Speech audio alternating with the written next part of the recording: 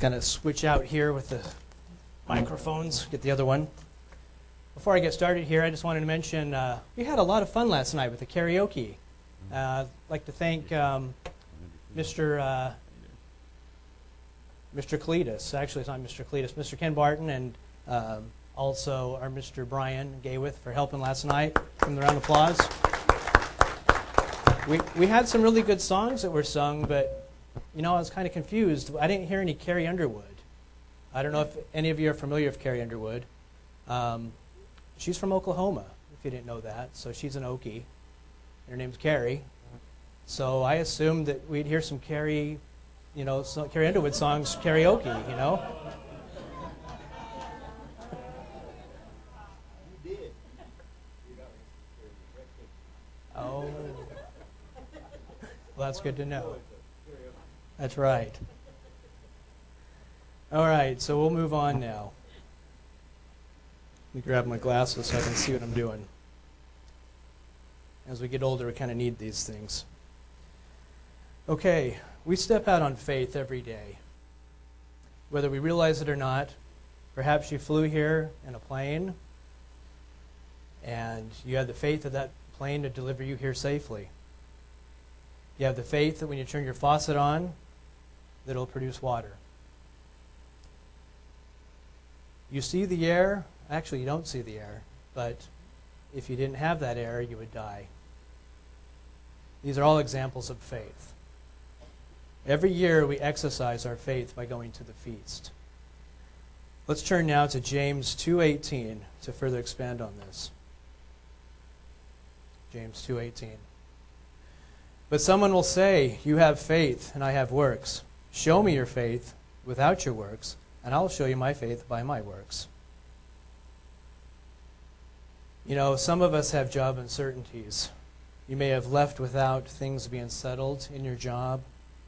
Maybe up in the air. You may not know if you have a job when you get back.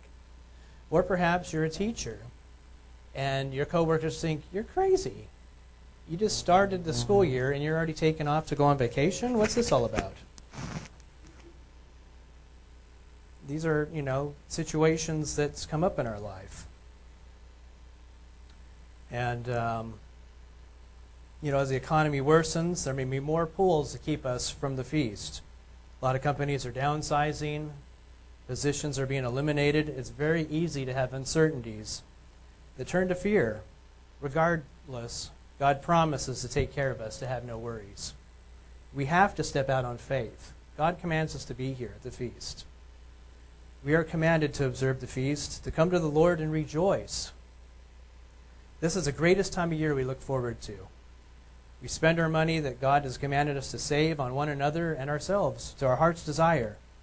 We've been here for 5 days now. Are we rejoicing? Is everybody having a good time here? Awesome. So you're having a good time. It may be hard to rejoice if you pack the cares of the world in your suitcase that you brought with you.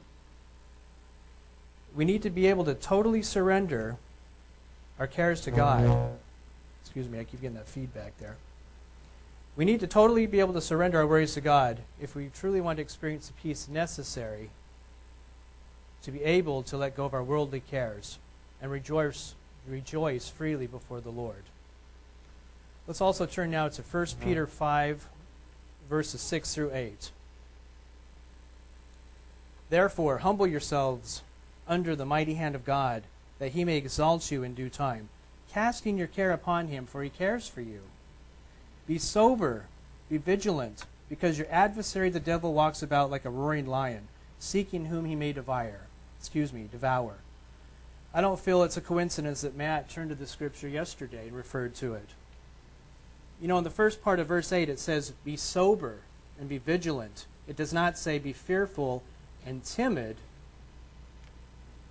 because your adversary, the devil, walks about roaring as a lion, seeking whom may devour you." It says to be sober and vigilant. One of the main things that prevents us from completely surrendering all our cares to God is fear. Fear is the opposite of faith. Turn to Matthew 6:25 now, please. We're going to go through verse 34. Therefore I say unto you, do not worry about your life, what you will eat, what you will drink, nor about your body, what you'll put on it. It is not life more important than food, the body more than clothing? Look at the birds of the air, for they neither sow nor reap, nor gather into barns, yet your heavenly Father feeds them. Are you not more valuable than they? Which of you by worrying can add 1 cubit to his stature? So why do you worry about clothing? Consider the lilies of the field. Now they grow. They neither toil nor spin. And yet I say to you that even Solomon in all his glory was not arrayed like one of these. Now God so clothes the grass of the field, which today is and tomorrow is thrown into the oven. Will he not more clothe you, O you little faith? Therefore do not worry, saying, what shall we eat, or what shall we drink, or what shall we wear? For after all these things the Gentiles seek. For your heavenly Father knows that you need all these things. But seek first the kingdom. And that's what we're doing during the feast. We're learning about the kingdom and his righteousness, and all these things shall be added to you. Therefore, do not worry about tomorrow, for tomorrow will worry about its own things. Sufficient for the day is its own trouble. God promises to take care of us, but we have to step out of our comfort zone for him to be able to help us. While at the feast, we can't have our minds, how is my job doing? Worrying about back at home, are the pets okay? Did I leave the oven on? It'd be pretty bad if you left the oven on, but we're not to worry about that. We don't have the time to be concerned about what's going on back at home. It's important to teach our children this as well. They need not to worry about the concerns of what's going on back at home while we're here. God wants our total attention. We are to be content in every state, regardless of what's going on around us. And you know, some feasts can be more challenging than others. Perhaps the place you're staying at isn't quite what you expected it to be. You know, your accommodations may not be what you hoped for. Or maybe you might even get sick during the feast. God still expects us to have a right attitude. Only he knows why these challenges are happening. You know, one year, Kim and I were heading to the feast, and some challenges followed us right into the feast. We were only about maybe an hour or so away from our house, and we're driving along up this mountain road, and Samuel says from the back seat, I think I'm going to throw up. And then he did. So we pulled over, and by God's mercy, luckily there was a cool running stream along the road. So we got him down out of the car. We went down to the stream, took his car seat down there. It was when he was about 3 years old. So he's all upset, just drenched. And so we cleaned him all up, cleaned off the car seat, and we proceeded on. You know, we were able to keep going. And I'm not going to go into the gory details, but as the feast continued, the feast was not going well for us. We were just having a lot of trouble. And I forgot to mention there was weeping and gnashing of teeth, of course, when Samuel had all this throw up on him. But like I said, I won't go into too much detail about that. So, you know, cumulatively as the feast progressed, things weren't going so well. But, you know, we actually did considered going home. The feast was going that poorly for us. But, you know, life is hard. God didn't say that this present world would be easy to live in, but he expects us to keep moving. He expects us to keep our head up, and he expects us to move along. And we need to realize that we need to have him at the helm. In our situation, you know, God was merciful, though. He gave us the extra boost that we needed at the perfect time, and we were able to finish out the feast. He knew we were at our breaking point, and he helped us out. Please turn to 1 Corinthians 10:13. No temptation has overtaken you that is not common to man. God is faithful, and he will not let you be tempted beyond your ability. But with the temptation, he will also provide you with a way of escape, that you may be able to endure it. Notice the last phrase, that you may be able to endure it. We don't get off the hook. The trial may not disappear, but through faith in God, he promises that we can endure the trials we face. Sometimes the trials we face don't seem to make any sense, but we have to remember that God has a different perspective than we do. He sees from everlasting to everlasting. And he knows the end from the beginning. Perhaps we have a lesson to learn. Or perhaps the lesson is for someone else who is watching. Perhaps it's just time or chance. Or perhaps it is to help prepare us for the kingdom. We simply don't know. But we do know that God says in Jeremiah 29, verse 11, "For I know the plans I have for you, declares the Lord, plans to prosper you and not to harm you, plans for hope and a future." Total faith in God is knowing that ultimately He has our back. He loves us and wants nothing but the best for us. Strengthening our faith means stepping out to uncharted territories. I thought of when Peter walked out on the water to Christ. And he was doing fine. And then he started thinking, where am I? What am I doing here? And he started to sink. He was fearful. And he started to sink. And fear is one of the biggest reasons for not having godly faith. Are we living in fear?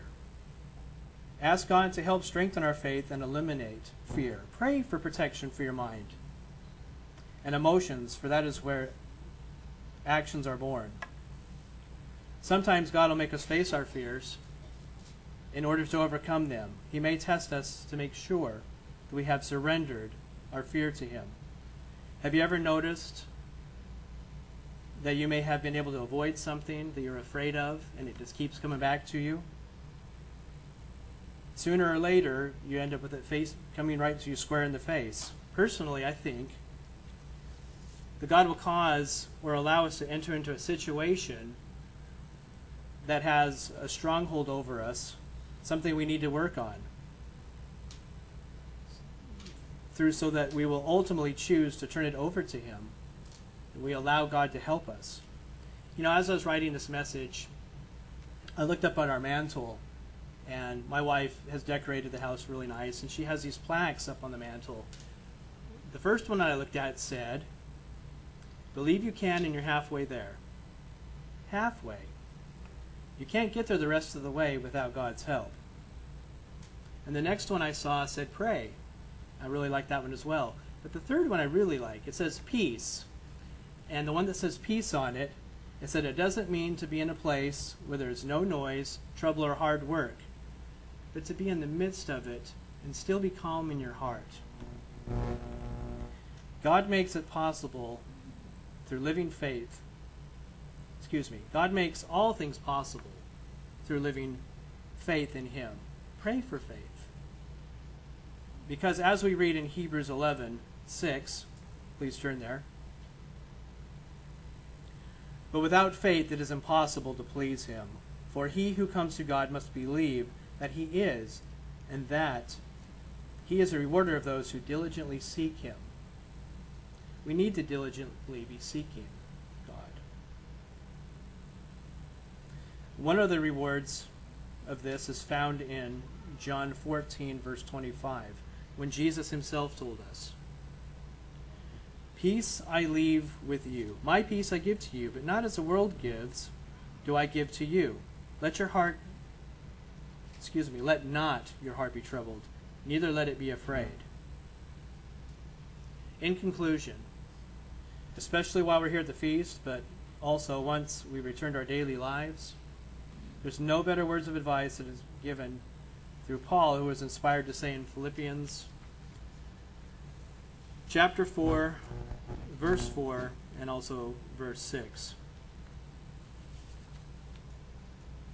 And I'm going to go ahead and close with this. "Rejoice in the Lord always. Again, I say rejoice. Be anxious for nothing, but in everything by prayer and supplication, with thanksgiving, let your requests be made to God. And the peace of God, which surpasses all understanding, will guard your hearts and minds through Jesus Christ."